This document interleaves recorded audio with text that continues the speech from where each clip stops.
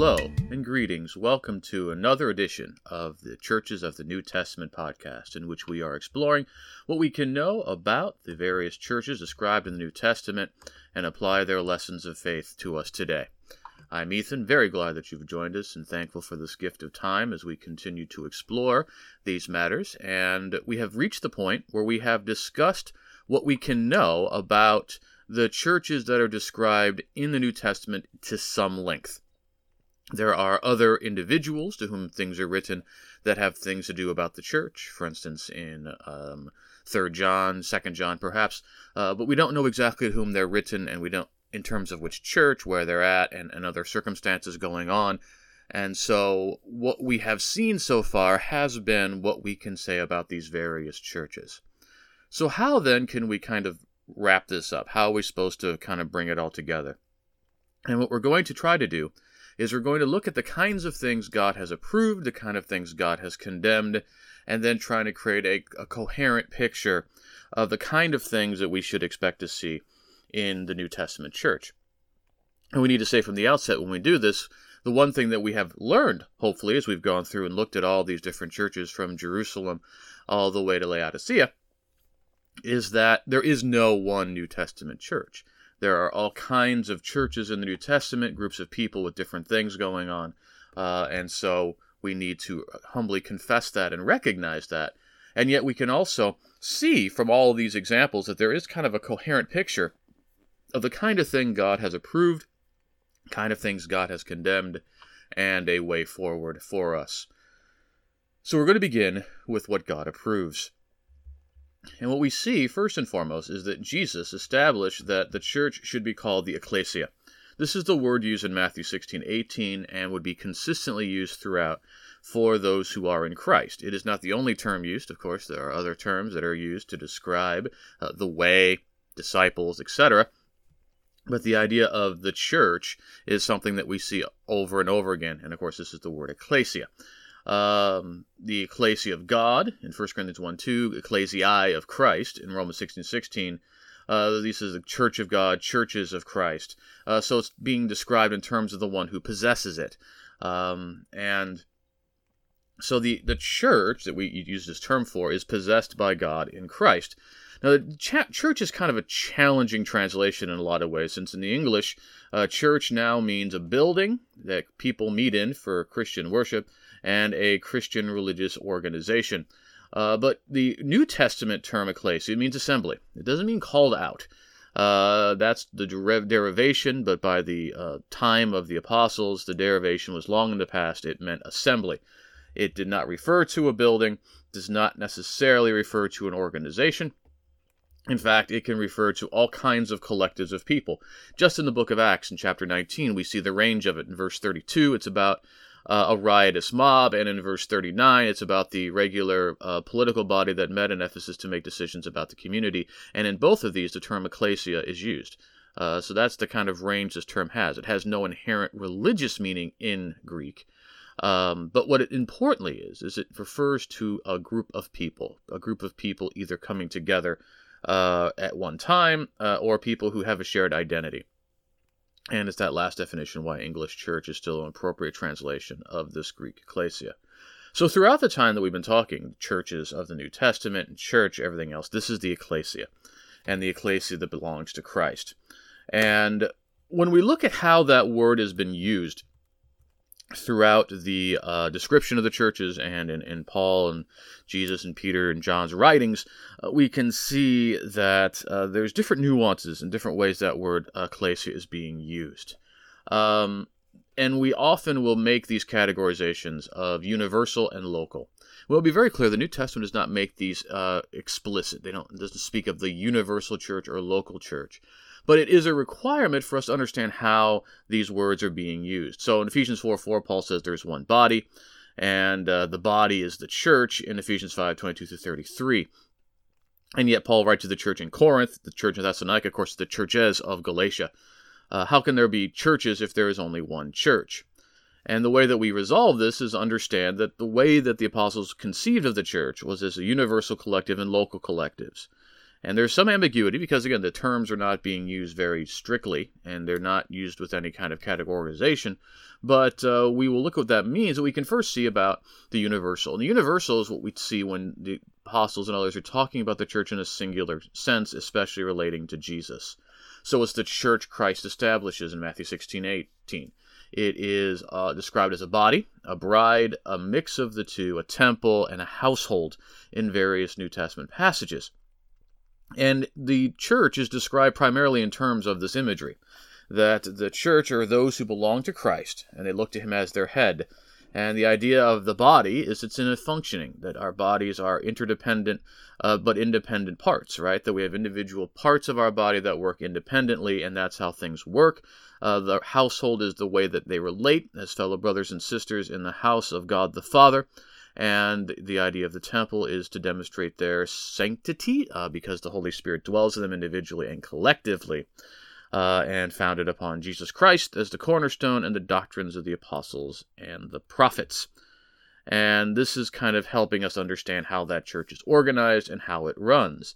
That we follow what Jesus' lordship according to the apostolic teachings. Even though they may be dead, they still speak in the words they have written for us. And that is important because they had the authority given to them, authority that was not continually passed down afterward. In many real ways, the universal church is an abstract collective. It is not yet assembled. It represents all those who are in Christ throughout time and place. And so there will be a glorious day when the Lord returns, and it will finally assemble, and it will be glorified, and it will be a beautiful thing. And at that point, there will be no more need for anything else than the universal church. But until then, as we live in the time-space continuum, we're still in the now and not yet of the current moment, we see that we have these local collectives of Christians that meet in various places. Because once the church, when Christianity spread outside of Jerusalem, there were disciples in many lands, and that Christians in various places would come together to build one another up and to strengthen one another. And it's not just that, well, all of us are a part of the universal body, and we just so happen to be meeting in a given place and time. No, these local bodies have definition. They have their own form of organization. And it's, in fact, that's why Paul tells the church in Colossae to have the letter that it has sent to it read in the church in Laodicea, and that the letter sent to the church in Laodicea should be read in the church in Colossae. So we can see that they saw each other as coherent churches, both of them having some kind of unofficial relationship in Christ, but as we're going to see, not necessarily an idea that one has power over the other. Because it's not exactly explicitly defined how the church is related to one another, and or how it relates to the universal church. To the universal church, it would seem that the local church is the embodiment of the universal church in a given place and time. Now, there are some people who may not be in the universal church yet, meeting in a local body. Maybe some visitors. We can see in 1 Corinthians 14 that visitors may be in the assembly. There may be children, although the children are considered sanctified according to 1 Corinthians chapter 10. But there might be some people who are really not in a good place in their relationship with God, and if they were to meet God at that point would not be saved, but yet are meeting with Christians. We get this impression from 1 Corinthians 5 and Revelation 2 and 3. So it's maybe not an exact one-to-one, but the idea of the local church is that it should represent the universal body, the Christians of a given place and time who meet together and build up one another. And when it comes to working with other Christians, I mean, we have these metaphors of the body and things like that where we are to see that all Christians, no matter what congregation with which they happen to assemble, are building up the body of Christ together. But when it comes to local churches, the best we can conclude is they were autonomous relative to one another. We do not see any example of any individual church presuming to speak a word or to maintain authority over another church. And the people who are given authority in the church, the elders, is very specific that they are made elders over the flock over which the Holy Spirit has made them overseers, that they are elders of a church, they are not elders over churches. We can see in 1 Thessalonians and many other places that, Christians knew about Christians in other places, and there was probably an unofficial network of Christians throughout the Roman Empire and beyond, but that the connections there are unofficial, that there's not a prescribed hierarchy or organizational level between these bodies of believers in various places and the universal church. All of them are under Jesus' authority. Jesus is Lord over all of them, and there's no room for any middle ground between the universal and local church. Because these local churches did have organization. Jesus is their head. The apostles or authorities, even if not in person, through them what they have taught. But they're supposed to be elders in these churches. They're also called overseers and shepherds. We see this most clearly in 1 Peter 5, where Peter speaks as an elder among elders to oversee and to shepherd the flock that they have been overseers over, so that we have those two ideas, and really that makes the best sense. Their men are older based upon qualification and situation in life, and they are able to oversee and administrate the affairs of the church, and they are to shepherd or guide or direct through example and lead by example Christians in the right way. These men are able to appoint deacons to serve at their leisure, to delegate various responsibilities and authorities. We also see these churches would have evangelists who would proclaim the gospel, God's truth, both among Christians and those outside of the faith. And that the baptized believers would identify themselves as part of the local church, are its members. And these are very functional concepts, and they are functional and special. They exist to encourage, to provide the needed work of God in various places. They were never meant to be eternal in and of themselves. We've already mentioned how many of the places where the churches in the New Testament exist would not exist forever. And while there might be lamentation over the collapse of a given local church, the Christians continue to meet in various places, and of course the day will come when there will be no more local churches, when we will all be part of that universal body. But we see, when it comes to who is in the church, that the church is made up of individuals who are saved under the new covenant God has made through Jesus Christ, and who are Jesus's. And that's the important thing to get about the idea of the ecclesia as an assembly. It's people. The church throughout the New Testament is people, and the focus is always on people, not hierarchies, not institutions, not organizations. The focus is on people. Furthermore, all the Christians who are members of one another have the same standing before God. Elders and apostles and evangelists and quote-unquote regular members, all of them have sinned and fallen short of God's glory. All of them have required forgiveness and redemption in Jesus. And all of them are going to stand before Jesus equally. And there may be roles and responsibilities, but that does not mean that anybody has any greater value than any other person. And so Christians are making up the churches. They are the church. They are the focus of everything, all the regular people. And the life and conduct of these people are what is constantly being addressed throughout all of these letters. All of the communication of the apostles are continually concerned. And this is part of the exhortation. The exhortations that were being made in churches are Jesus is Lord, this is what God has done in Jesus, and therefore this is what it means for us in the way that we're trying to live our lives. For the Christians in the New Testament, that would be in the various parts of the Roman Empire in the first century of this era. For us, it may be a very different place in a very different time, but the same types of principles apply. We are to serve God obediently. We are to manifest the fruit of the Spirit and avoid the works of the flesh. We are to help those in need, especially those in the household of faith. We are to demonstrate our subjection to Jesus, and that the way of life in Jesus is the way we are following and how we relate in our families, in our communities, at work, in every relationship and context in which we find ourselves. Christians are to love one another and their fellow people, to be humble, to consider the good of our neighbors over ourselves, to promote the gospel of Christ, defending that hope with gentleness and respect, to love God and to love our neighbors as ourselves, and thus that we demonstrate that it is not us who are really living, it's Christ living in us, as Paul says in Galatians 2 and in verse 20. And so the Christian, the individual Christian, is a member of the Church Universal and should be a member of a local congregation building up fellow Christians.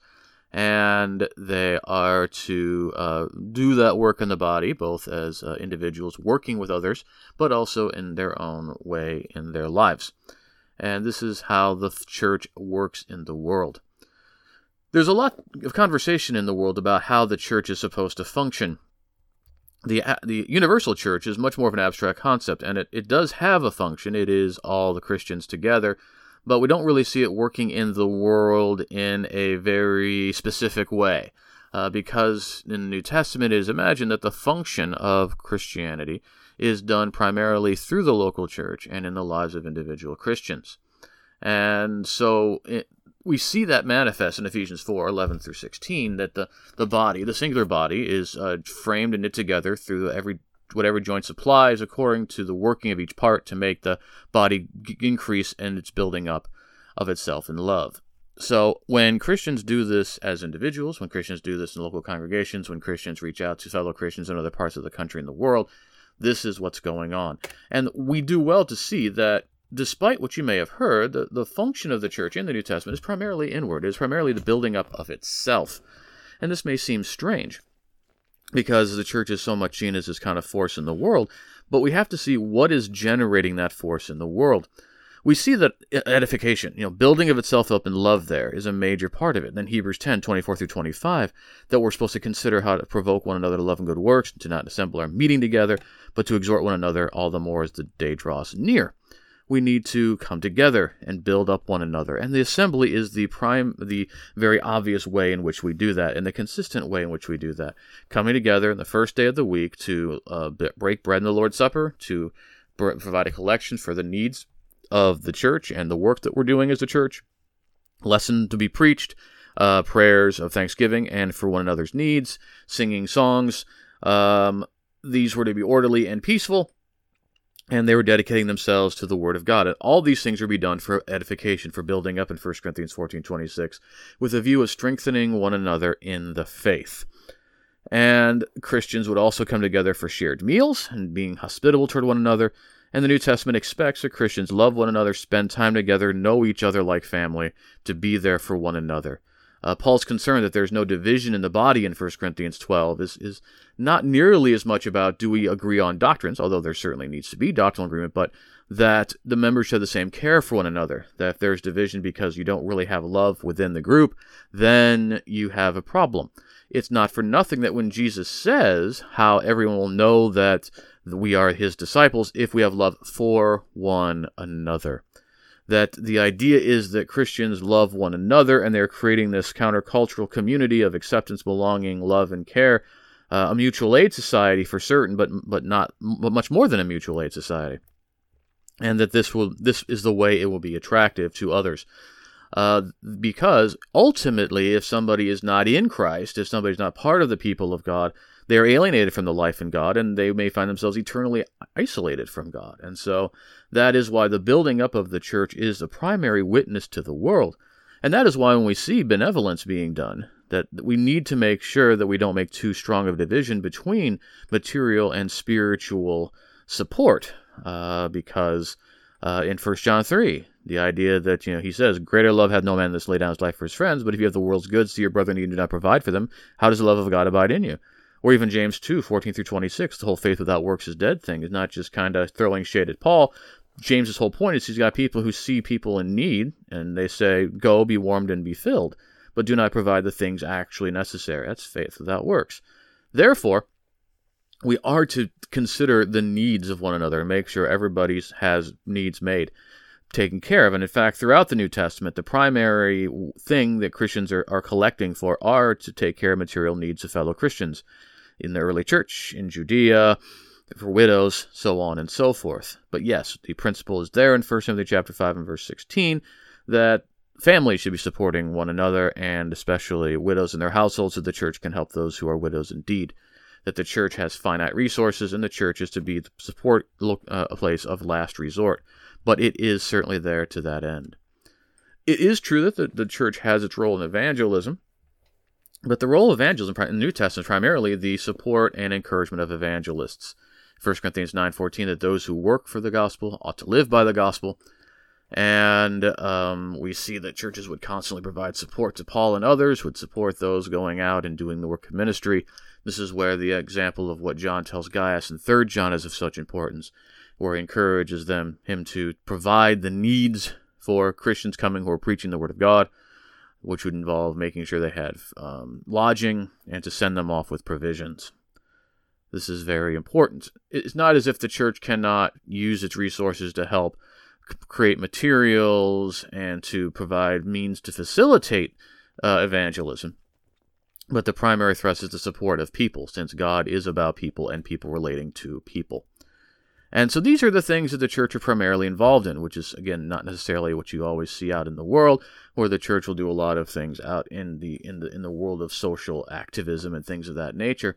And there is certainly a space for that for individual Christians and Christians working together, but the church is called upon to really focus on its own mission, and it does not need to have the energy taken out of that mission by directing it to these other issues, no matter how worthy they are, because Jesus has given the church the most important and the greatest mission, which is to provide for the salvation of souls and the relational unity with God and with one another. And we see how that's been manifest in the various churches of the New Testament and how God approved of such things. We're again glad that you've joined us. Love to hear from you. If any questions or comments, please reach out. Subscribe to us here where you found us. And we look forward to continuing, Lord willing, with What God Condemns. And may the Lord bless and keep you until then.